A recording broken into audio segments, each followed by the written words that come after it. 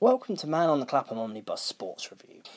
I'm going to talk about the soul of football. I don't really like the actual term, the way how it's used. It's never used in a positive light. It's always used to basically say that football's become soulless and that it's lost its purpose and all the rest of it. And I think the people that criticise and use it, they always use the FA Cup as their kind of main cudgel, as a way of, hammering the decadence of the modern game. And I always find it interesting. For me, the FA Cup it's got this wonderful history, and it has a role to play in the season and for football and all the rest of it. But I don't think it's actually the role that people think it has.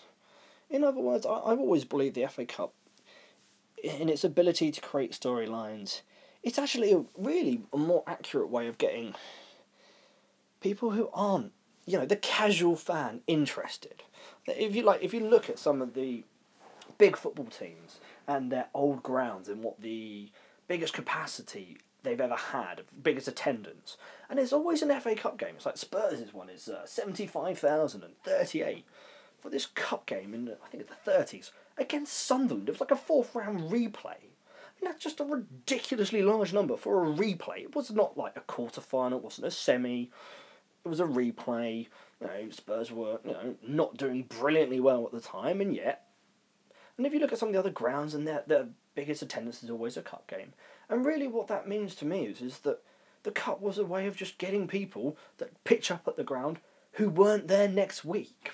It's a bit like when people when they get like a lower league club that does well and starts getting to the first, second, third round, they always say cup fever spreads across the town or city or village or wherever it is. And yet, for me, it's always like, okay, so all these people are going to pitch up to the ground on the Saturday, big attendance, big occasion, lots of civic pride, and that's really cool. That's what the FA Cup's good at. And yet you always think they go, well, yeah, when the TV cameras pack away, presumably these people don't turn up the next week when they're just playing in a regular league game. In other words, for me, it's just a way to get people talking, get people to watch games that they just normally wouldn't. So in other words, back in the day, some people just wouldn't want to turn up to 23 league games. But they might turn up for a cup game because, oh yeah, the magic of the cup and all the rest of it. And that's good. That's good for football, to get people interested and to allow people to watch it on terrestrial. That's cool. But it doesn't make the FA Cup brilliant football. It creates storylines, but they're slightly jimmied storylines. The best teams don't get to FA Cup finals often. Sometimes the finals are terrible. And that's fine, but it's not the best football, is it? It's like, okay, if you take, let's say take one of the better cup finals of the 90s or the 2000s, okay, you say maybe the West Ham Liverpool one where Gerrard on one leg smashes that ball into the bottom corner. Brilliant, fantastic. Would you, though, say that is a better game than, let's say, take one of the better league games we've had of, the past 30 years? Well, you start and end with the Arsenal-Liverpool game, where Michael Thomas wins the title for Arsenal. You wouldn't swap that for a million cup finals, as good as the Liverpool-West Ham one. Because in the end, Liverpool were a good side, they won the Champions League, they never quite managed to put it together to win the league.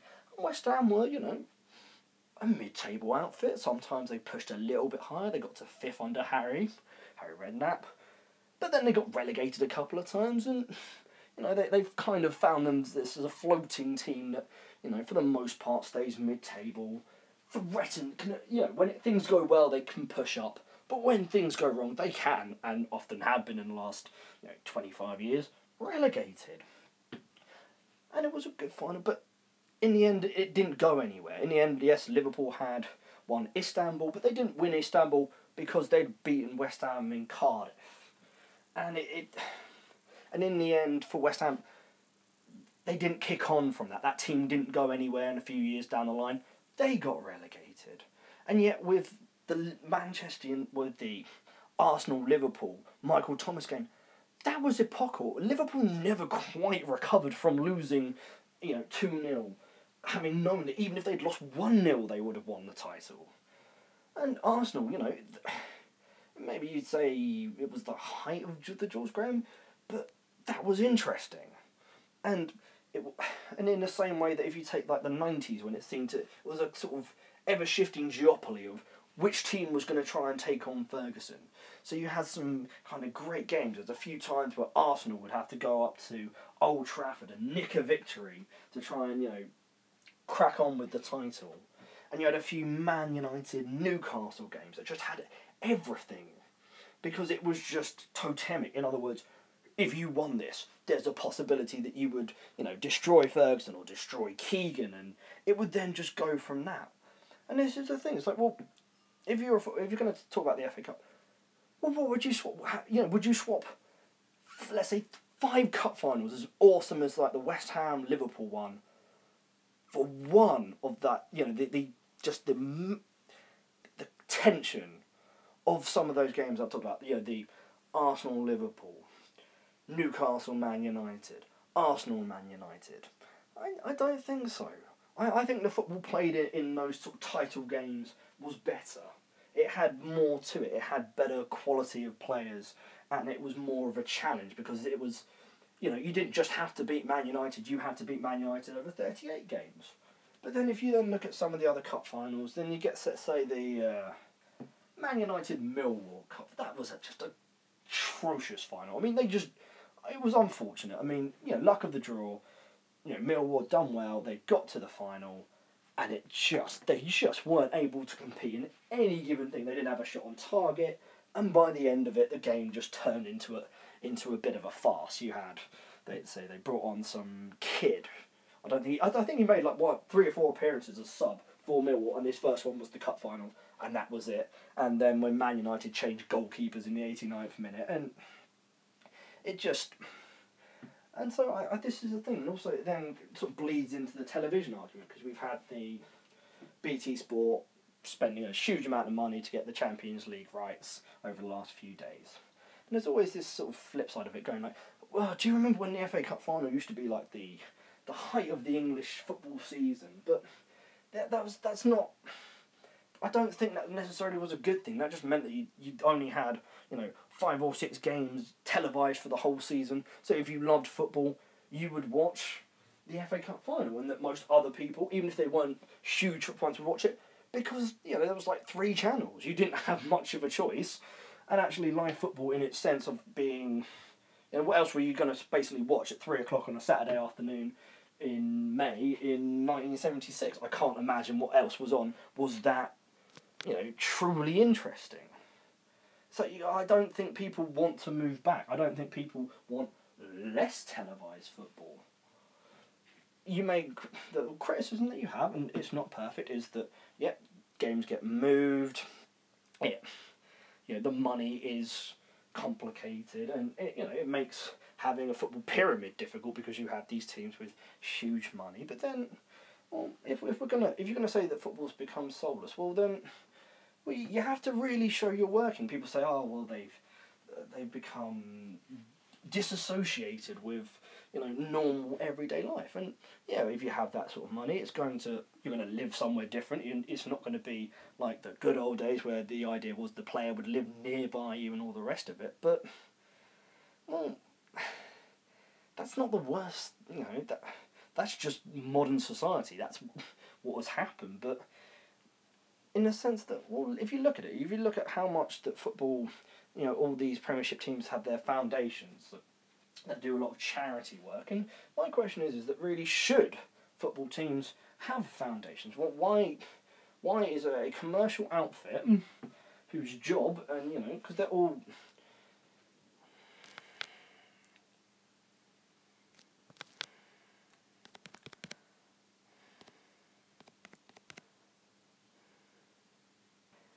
Why is there such a societal pressure on football clubs to have this huge social, and charity arms to them, when in reality, as big as football clubs are in comparison with where they were 40 or 50 years ago, they are still, even the biggest football club is nowhere near as big as your high street bank. And yet they seem to have to do almost as much, civil society bits and pieces as a high street bank, yet in a much more competitive field, where essentially, you're competing in for players, resource, fans, and league position, where basically the bottom three teams get relegated and lose huge amounts of money, whereby, if you compare it to your average high street bank, well, the bottom three don't get relegated as such. Obviously, well, they did sort of in 2008, but that's a long time ago. And this is what makes me laugh, is that if you're going to say, oh, it's soulless, but then you think, well, actually, you have a situation where the teams that get relegated get parachute payments.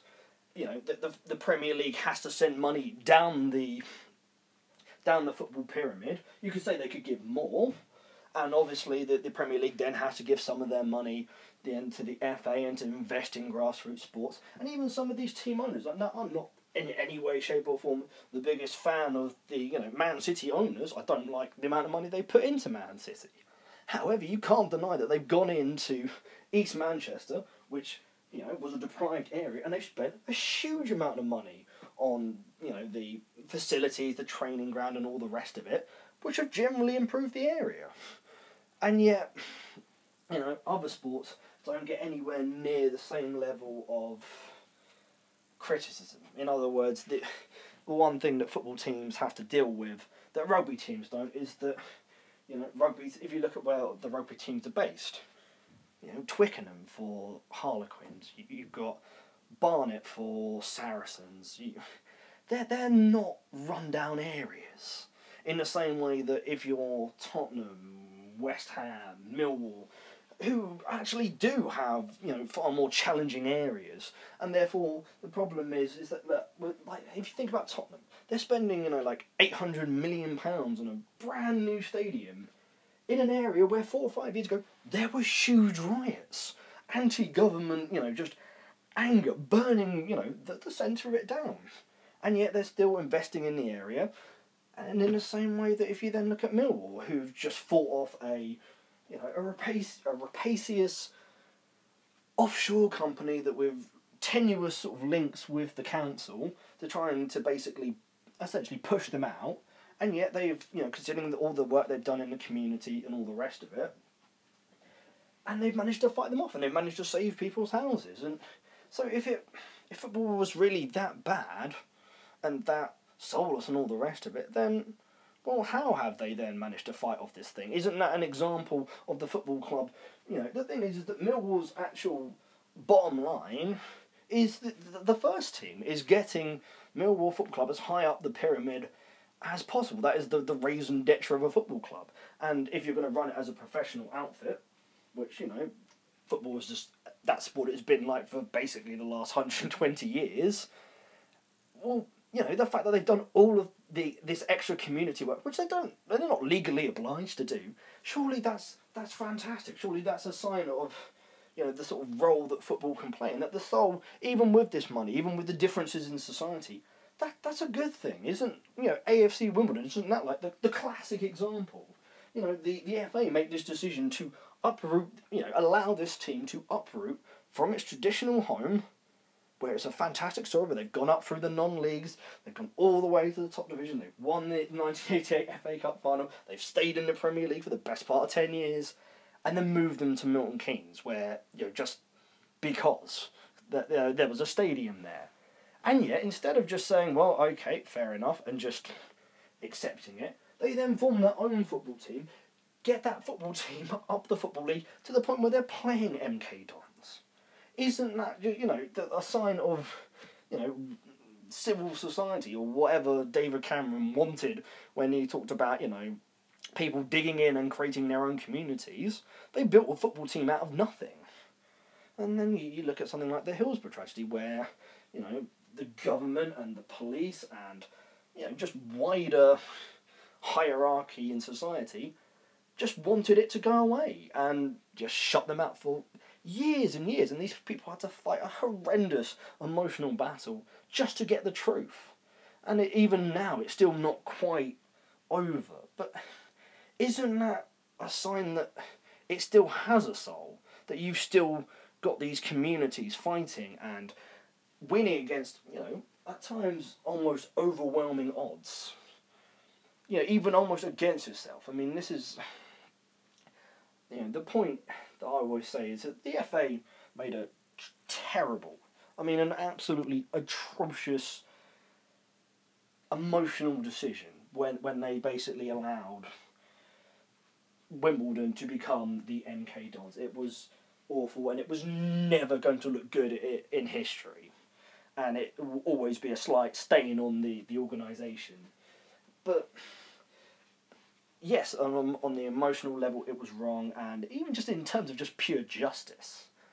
But the actual end point, which is I think what the decision actually entailed, is that they just took it as a literal decision. They saw Wimbledon as a football club didn't have a ground, was careening down the league. Their attendances were slow, and there just didn't seem to be any way around it. The ownership had just basically thrown up their hands and said, "We can't come up with a solution." Merton Council was intransigent. There just didn't seem to be a way of essentially it turning into a happy ending. So in the end, the owner decides that he's going to use a commercial acumen, because in the end, he's bought Wimbledon as an investment. He sees Wimbledon as being a club that has won the FA Cup, that's been in the Premier League, and wants to get them up the table, which is again, like I said, the raison d'etre of why you have a professional football team. And so he sees that the options he had was basically keep playing at Selhurst Park or try and move them around, but there wasn't, there didn't seem to be a solution. If Sam Hammam couldn't find the solution, if they couldn't find the solution when they were riding, high in the Premier League, I don't see how they were going to make that sort of call when they were struggling in League One with, no attendance. So he's made the best commercial decision. Doesn't make him a great person, but I can see where he was going. And then you have to then see where the FA were going. So in other words, they had Wimbledon, who were in this just horrible mess that didn't seem to have a solution, and that the FA, for the want of a better word, didn't really have any of the tools. They couldn't force Merton Council to do anything. They don't have the money to put Wimbledon somewhere, And yet they see Milton Keynes, this area where, there's enough room for a stadium, there's enough... Well, you have the potential to get a Premier League club. In other words, there's no reason why MK Dons can't one day be a Premier League club. They get the right manager, the youth team keeps producing players like Dele Alli, the catchment area, the fact that the infrastructure's there. But flip it around to the other side then. So in other words, if the FA had decided, okay, Wimbledon have to stay in Wimbledon or find a way and tough it out within London, would that have been successful? I don't know. Especially with that owner I don't see how that would have... I think they would have probably gone down and down and down, and possibly even to the point of overwhelming debts and just sort of near extinction. I don't see that ending well. But then, okay, if you then start to do what AFC Wimbledon eventually did in terms of building a club from nothing, if you were to start doing that in Milton Keynes, I don't think they would have gone anywhere. So in other words, for Milton Keynes to work as a professional football team, they almost needed to be ready-made. They needed to have a league position, they needed to have the stadium, and that's what's happened. And they've had some relative amount of success. They've got into the Championship, and it's what, in the end, the actual destruction of Wimbledon was the best thing that actually ever happened to it. I don't believe any AFC Wimbledon fan listening would feel that way. You'd be angry and bitter. You still didn't want your football team to leave, and no football fan should ever have their football team jimmied away from them just because a businessman, sees the bottom line. However, the fact is, by starting their own club, they were able to build a community club. They were able to get, play in Kingston.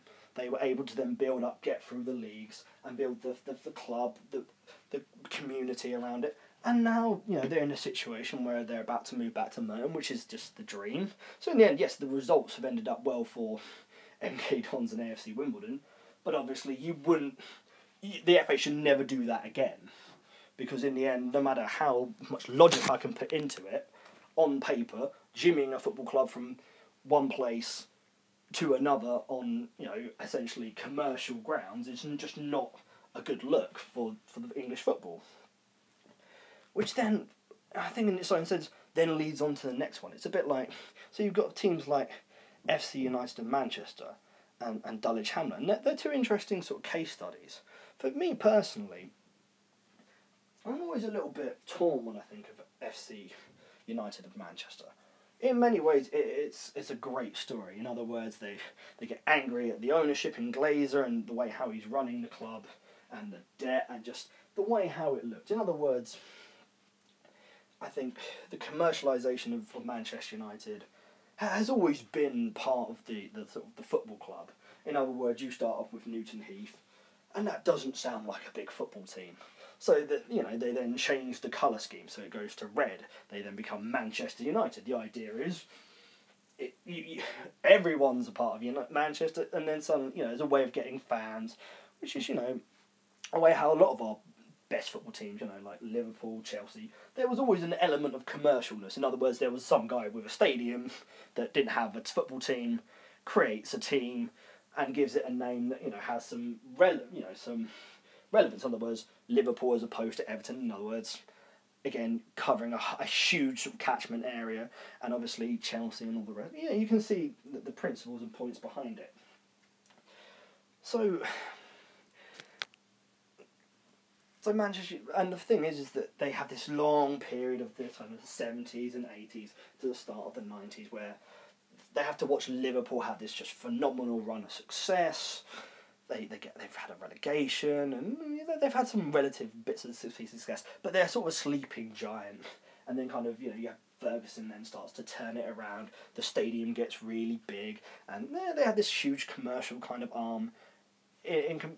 As a team in the 90s, obviously now every football team has the same kind of commercial level, but United were the first, because they were the second team that became a PLC after Spurs, but they were the ones that really ran with it in a way that Tottenham, because of their relative size, couldn't do. So I can see where a Man United fan would be torn, because you suddenly had all of this money, the stadium got bigger, you had all this success with Ferguson, and then almost by the time you get to the sort of Glazer takeover, it's almost in a way a little bit, I don't want to say too late, but it's almost as if they find it's that sort of dawning realisation that actually, I don't like the way how my football club is turning out. And so then they sort of break away, because once they realise they can't really get rid of Glazer, they create their own club. And it's in a way, it's, I think one of the interesting stories when you actually read about it is that they originally registered with the FA as FC United, and the FA actually turned them down, saying, well, that's just too generic. And that's why it's interesting, because AFC Wimbledon's a lot more straightforward. You just know that they wanted a team in Wimbledon because their one had been stolen away. Whereby FC United of Manchester, as they eventually called it, well, they're a bit more interesting. In other words, it's like, well, we want to protest against Glazer, we want to start our own team, like AFC Wimbledon, but we also want it to have lots of the elements of, Manchester United. So we want red shirts, we want United in the title, and all the rest of it, and so on and so forth. And I think if you wanted to make it as a full, if you wanted to make it a full criticism, if you wanted to make it a protest club, if you wanted to, I suppose, embarrass the Glazers, I think the way how which would have worked, I think, in a way that it hasn't, the way how the club's presently constituted.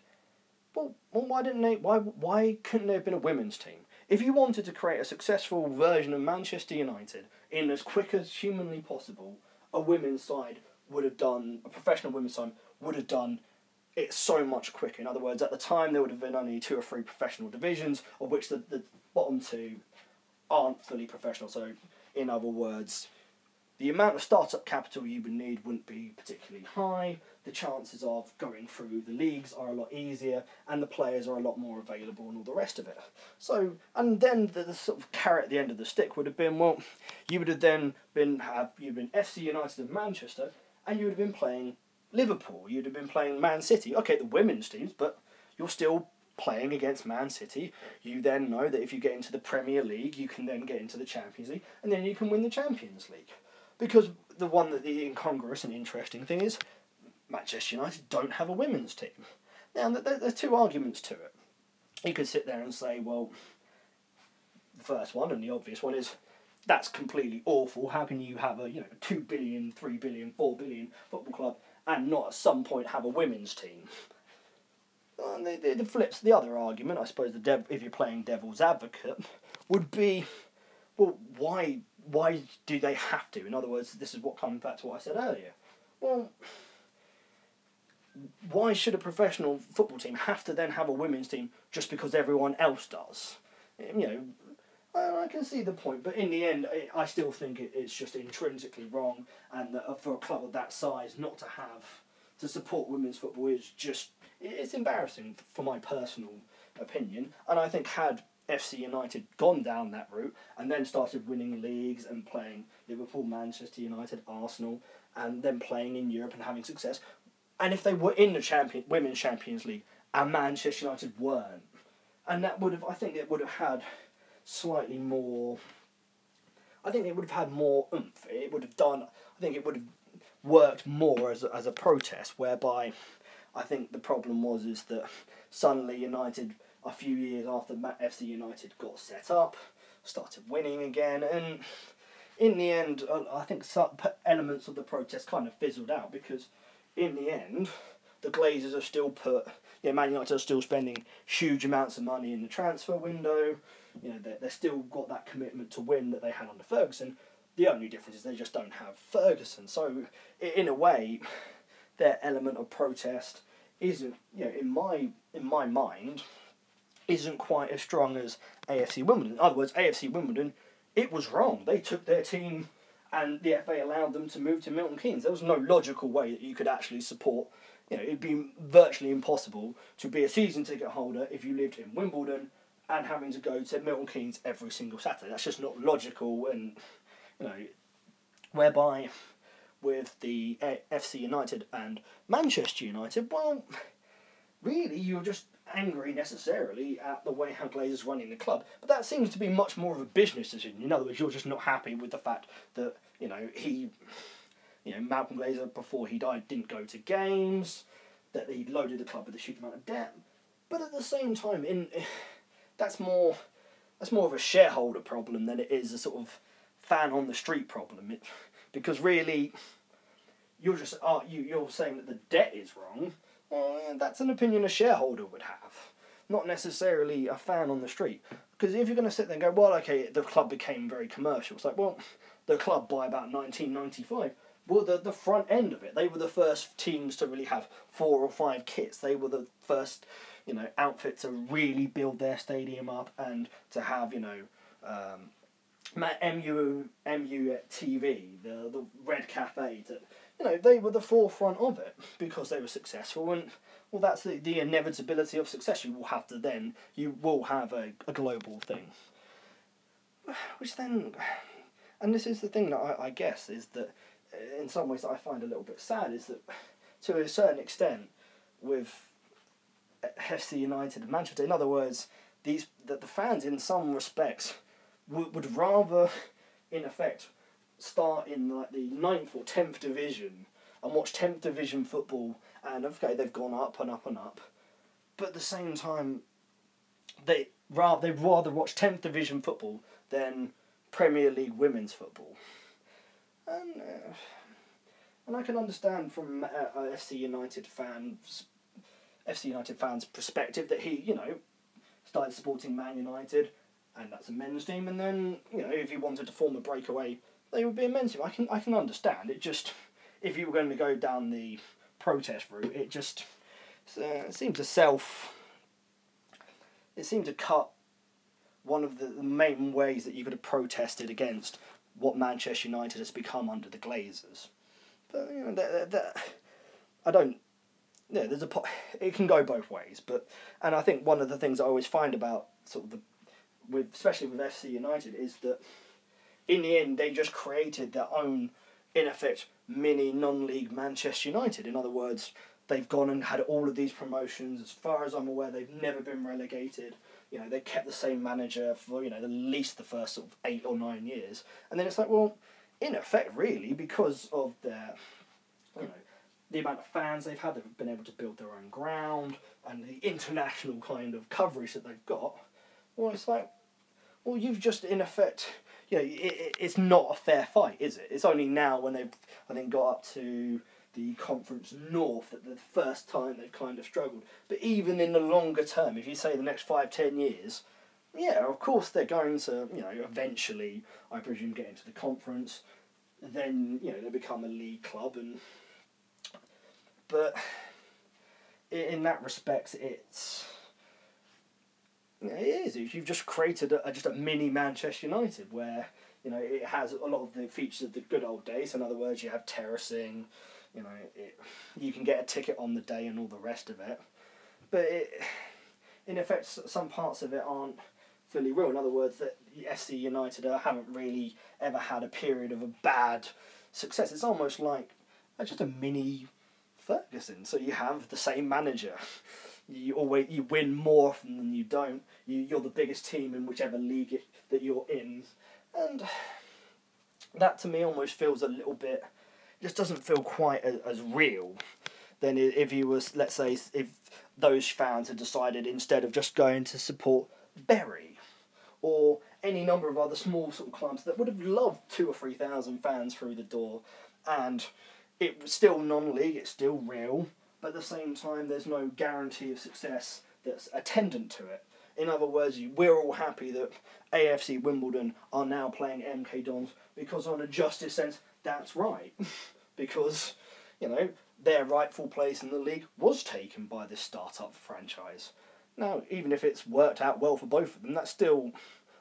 I can understand why the neutral would have that desire for Wimbledon to do well, especially if it was at the extent of...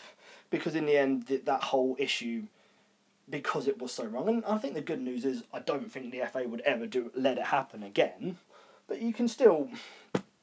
You can understand that, whereby I think the FC United one isn't quite as clear cut. I think a few of the articles that I've read about it seems just, and there's this whole thing. Oh yeah, and a load of the FC United fans still watch Man U on the telly. It's like, if it's kind of a protest club, then still supporting Man United, and that's why I find it hard because I can imagine these people are huge United fans, but felt left out and then created their own club. But it's still. It's almost like it's almost like a little kid brother, isn't it, Man United? And then, so, you can go with the AFC Wimbledon story, the FC United one. I think the next one that I find interesting, if you're talking about the soul of football, it is Dulwich Hamlet. They're, I think, in the 8th tier, I want to say 7th or 8th tier of English football. And they've, over the last few years, managed to get a fan base that basically... It seems to be sort of aping the Italian kind of tifosi culture and having fan clubs, and so they have lots of artwork, and they've then, sort of rapidly kind of expanded out, and they do a lot of social kind of work, and it's a really interesting story because they've got a very cosmopolitan fan base, and it's very inclusive and all the rest of it, and I find it fascinating because for years I went to watch Barnet there with my local football club, even though obviously it's a season ticket holder, but for years before I had the season ticket, I would go to Barnet and I loved it, and it was a huge part of my childhood. And yet I find that the fans of Dulwich Hamlet and what they're doing, it leaves me a little bit cold, because to me, going to a non-league game, you get what you pay for. You turn up, you don't have to, let's say, have a ticket. You pay your money, you get close to the players, and it's a bit more raw and a little bit more real. But at the same time, the standard isn't as high. Some years it can be a struggle and all the rest of it. And sometimes it can be difficult really to form a bond to the players. A lot of the time they're only on 1-2 year contracts. They don't stick around. But at the same time, it's still a wonderful. It's more positives than negatives. But then, for me, with these Dulwich Hamlet fans and the way how it becomes quite politicised. In other words, they're saying, oh yeah, well, we're very much... They've done events about sort of pro-immigration. They've done sort of canned food drives. And I don't want to be critical of that. I think that's fantastic. And, the more people act like that, as far as I'm concerned, the better. That's, common sense to a degree. But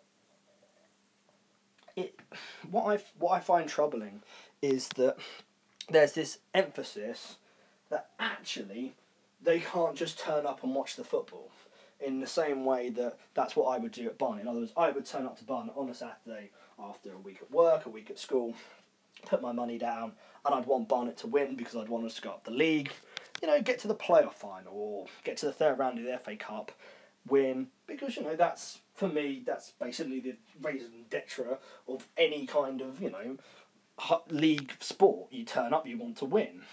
And yet, with someone like Dulwich Hamlet, where they've had more fans and they've got a lot larger, they have a global footprint now because of all of this activism, and yet the football club hasn't gone anywhere. It's not gone promoted. It hasn't. It's just sort of stayed exactly where it is, and that's my concern. Is that in the end, the fans, for all of their positivity and all the rest of it, the football isn't the main point. In other words, they're not just turning up at 2:55, watching the game and going home. It becomes the community almost swallowing the football club, and the football is actually just a side event rather than the main event, and it's not, in effect, it's not about winning, it's about, but we have all of this positivity, and while it's good, it turns the non-league almost into a little bit of a fetish. It's a way of making a statement. Oh, I don't go and spend all my money at Arsenal or Tottenham or West Ham or Chelsea. I go to Dulwich Hamlet because they stand for all the right things, and it's just like, well, that's turning non-league into a political weapon. Just as the same way I was talking about, people using the FA Cup to hammer, the modern game as being this soulless enterprise. And it's like, well, what happens if you have a right-wing version of Dulwich Hamlet? What happens if, some ridiculously wealthy person goes into a slightly run-down area and puts £3 million into the local non-league team and uses that as a way of propagating whatever, more stereotypical right-wing views? Well, what happens then? If you're Dulwich Hamlet, you're not in a position to say, well, I disagree with that. Well, you open the door by saying, well, actually, this football club has to mean more than just Dulwich Hamlet playing in the 7th Division. It has to be Dulwich Hamlet as a community event where everyone is welcome, and it's all And the thing is, in the end, no matter how much good it has done in that local area and all the rest of it, it's still a classical example of certain elements of English politics. Dulwich Hamlet has a lot of nice housing. Okay, it does have some rough areas, but it's in London, and it has, it's quite a cosmopolitan area, whereby I can imagine it being a lot harder to do all of that community activism if you went to let's say, a particularly run-down part of the Northwest, where you don't have people that can organise things. You don't have a craft brewery that will happily, put their beer up in thing, and where you don't really have the money to run that kind of activism and supporters, coaches, and all the rest of it.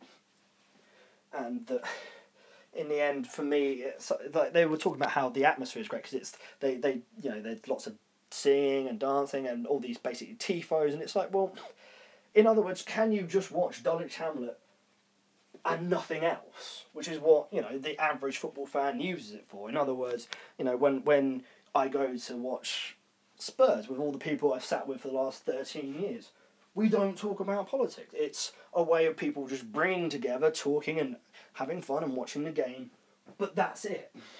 In other words, if you want to give to charity and if you want to do that, then that's something you can do, but it doesn't have to be anything to do with Spurs. It's a bit like before all of this Millwall stuff came out, I always thought, when I thought Dulwich Hamlet, well, what would happen if, let's say, a bunch of Millwall fans decided that they were going to basically detach from Millwall, start their own football team, and then start smashing up the Southern League.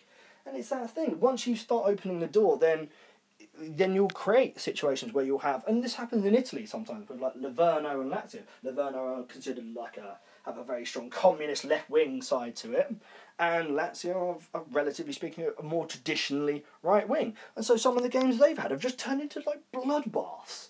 And it's like, well, why would we want that within our sport? Why would we want certain football teams considered to be linked with politics? I just don't see how that would work. It's a bit...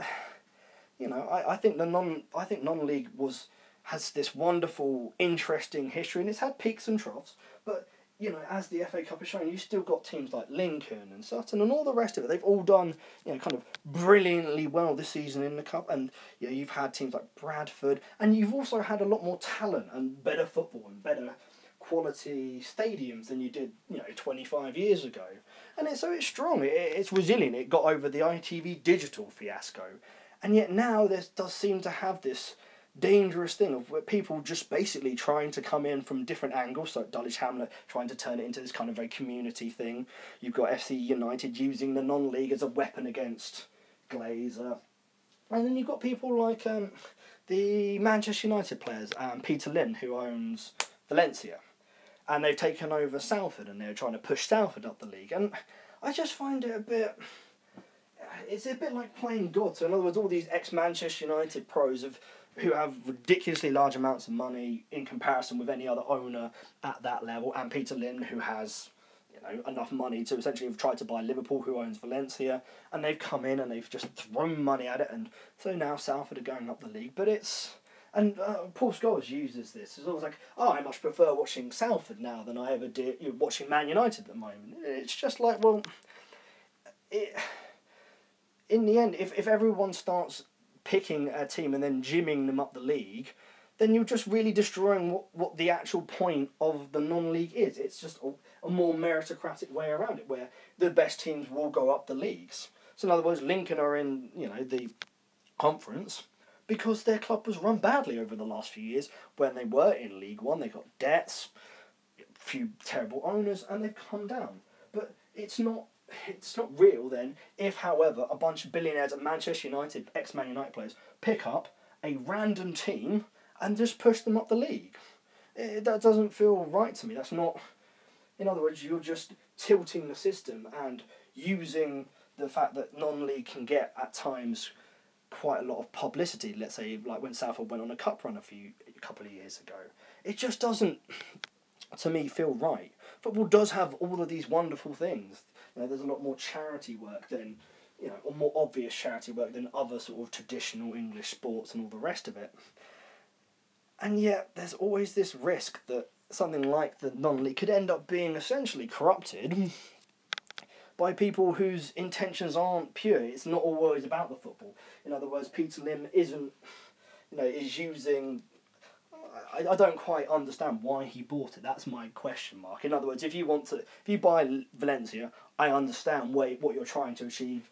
You're trying to get them up into, winning the odd Spanish league. You're trying to get them, into the Champions League where they've had success.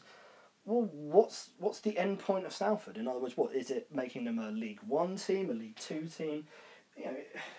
The Sutton one is a great example. If you look at Sutton, it's like, well, in 1988 they beat, or 89 maybe, they beat Coventry, who were the FA Cup holders, and that was a huge deal, and it was a big shock, and it was interesting, and it stayed as one of the main cup shocks that get kind of mentioned every year, and now they beat Leeds and all the rest of it. But isn't the thing that no one seemed to actually make out was that actually they were in virtually the same position in the same league as they were, virtually my whole life. In other words, for 25 years, they hadn't gone up.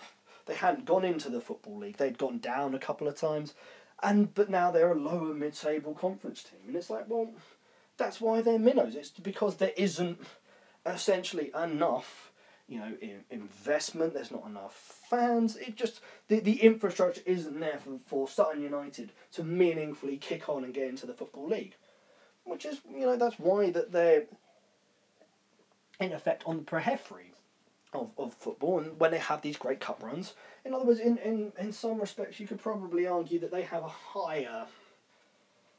higher standing in football than actually what the club's actually achieved. In other words, these two cup runs have managed to actually give Sutton United probably more credit than clubs that have actually gone into the Football League, who've done better, which is interesting in its own way. And that's when it comes down to someone like Peter Lim. It's like, well, there's a reason why Salford have never got into, let's say, the conference or the Football League. It's because there just wasn't the emphasis there. But now, suddenly, because these this consortium of people with this power have now sort of played God, and it does concern me. And I don't think it's fair on all the other non-league fans who just turn up every single week, who want their team to do well and who make their own decisions to watch it because it's local or it's cheap or whatever, or it's just your local team.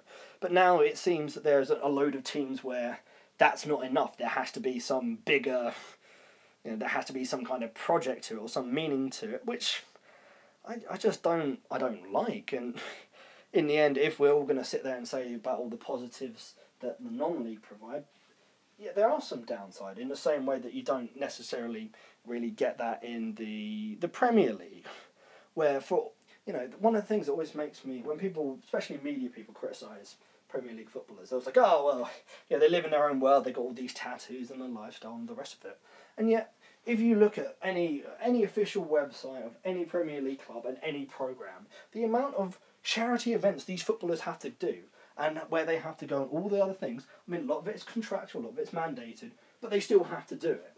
In other words, the average Premier League football player has spent more time in Children's Hospital and doing charity work than the average fan or the average media pundit who is sort of hammering them for it.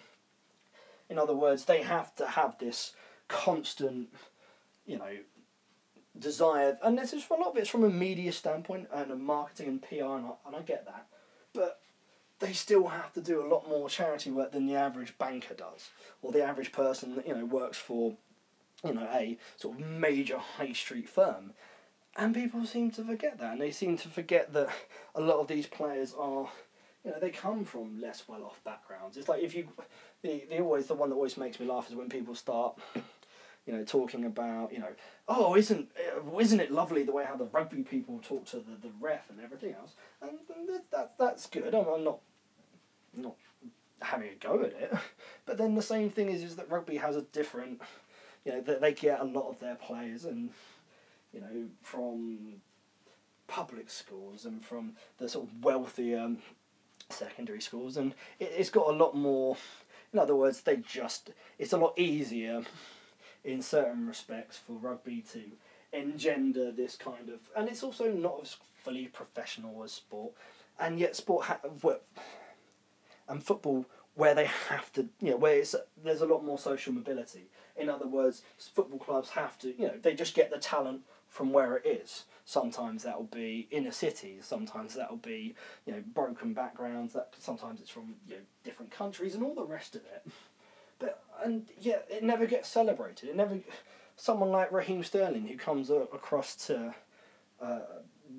disadvantaged part of London in Wembley when he's 5 and watches the Wembley Stadium being built and dreams of playing there, and then he does, and it's brilliant, and he gets a tattoo of a little kid looking up at Wembley with a ball under his arm. It's like, that's wonderful, that's beautiful, and you've made it, and you've had this, and you pushed yourself when you could have easily fallen by the wayside, and yet people in the end seem, oh well, he was this terrible person because he left Liverpool for Man City, and it's like, well, no, he followed his career, and he's had success, and he's made it, and isn't that a good thing? Isn't that a good thing that,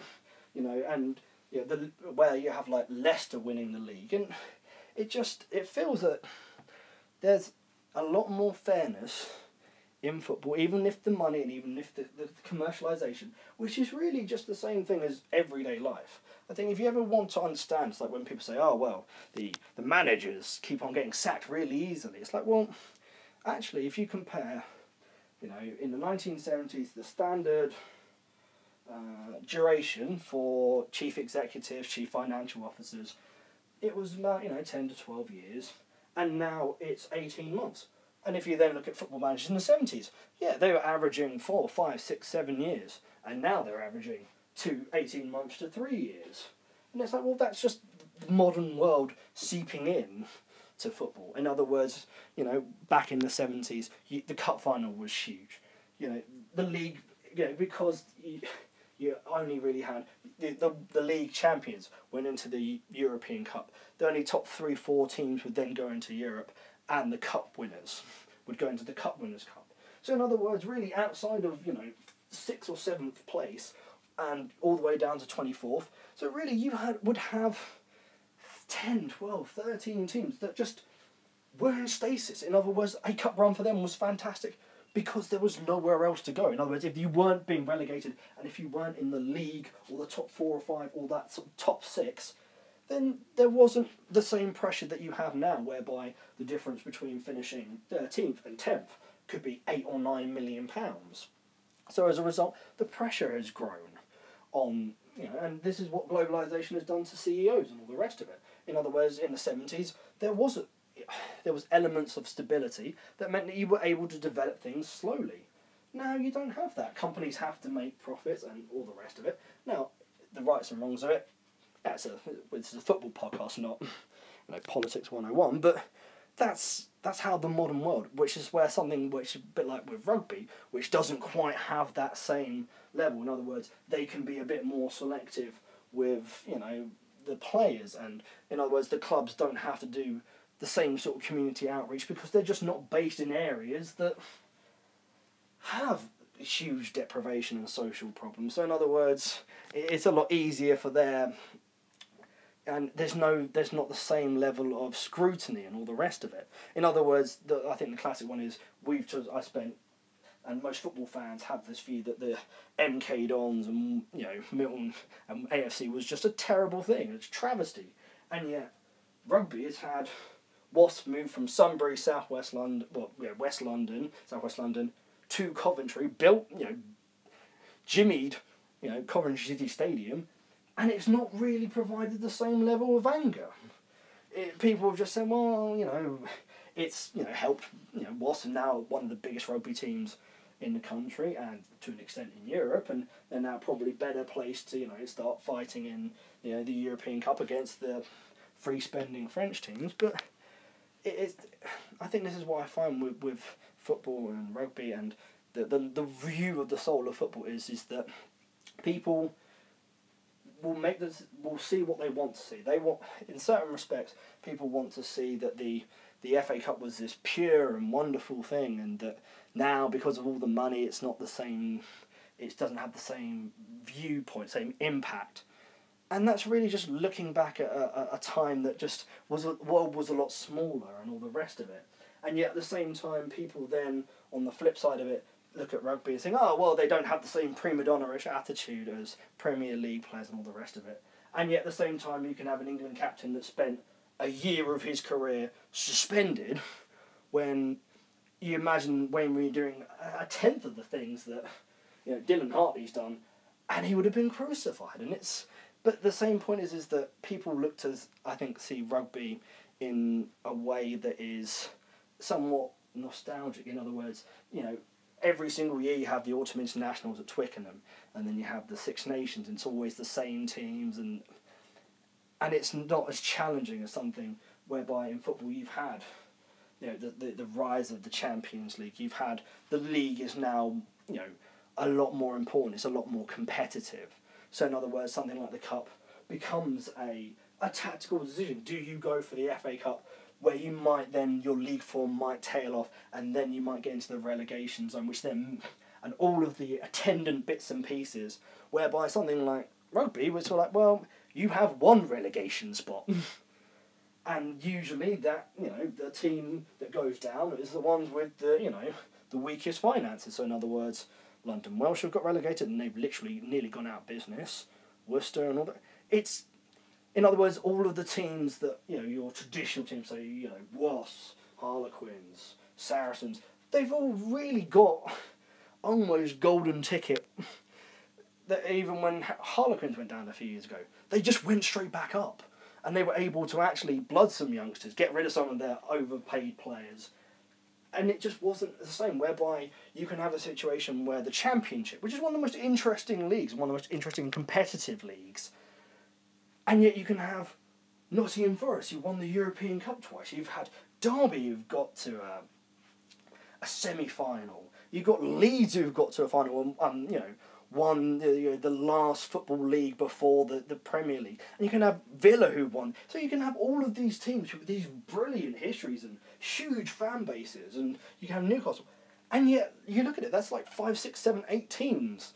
And yet only 3 can go up. In other words, the Championship has all of these it's a dog-eat-dog world in Champions, and that's why I can understand managers not lasting so long. But I see that in certain ways as being a positive. That means that it's like if you look at all the other first divisions from France, Spain, Italy, they're just not the same. They're nowhere near as compelling, and they're not as competitive. There are flip sides and downsides to it, and we can come back to that at a later date. But I think what I want to leave you with is the sense that football still has a role to play. It can allow people to do great things and to fight bigger things. They can fight corporations like Millwall did. They can fight the Glazers. They can fight the FA. They can fight the owners. Winkleman at MK Dons. You can have Leicester winning the league against all odds. You can have Lincoln coming up with 2 ex-school teachers. You can have, and it can bring people into it. People have got fascinated about Lincoln and Sutton and all the rest of it. And it shows you, like somewhere like Sutton, who haven't got much of a footprint out of these cup runs in their history, and yet they're still this brilliant football club that has the plastic, the fourth generation AstroTurf, so that they can have women's football there, they can have youth groups, and anyone can use it, and that's brilliant. And it's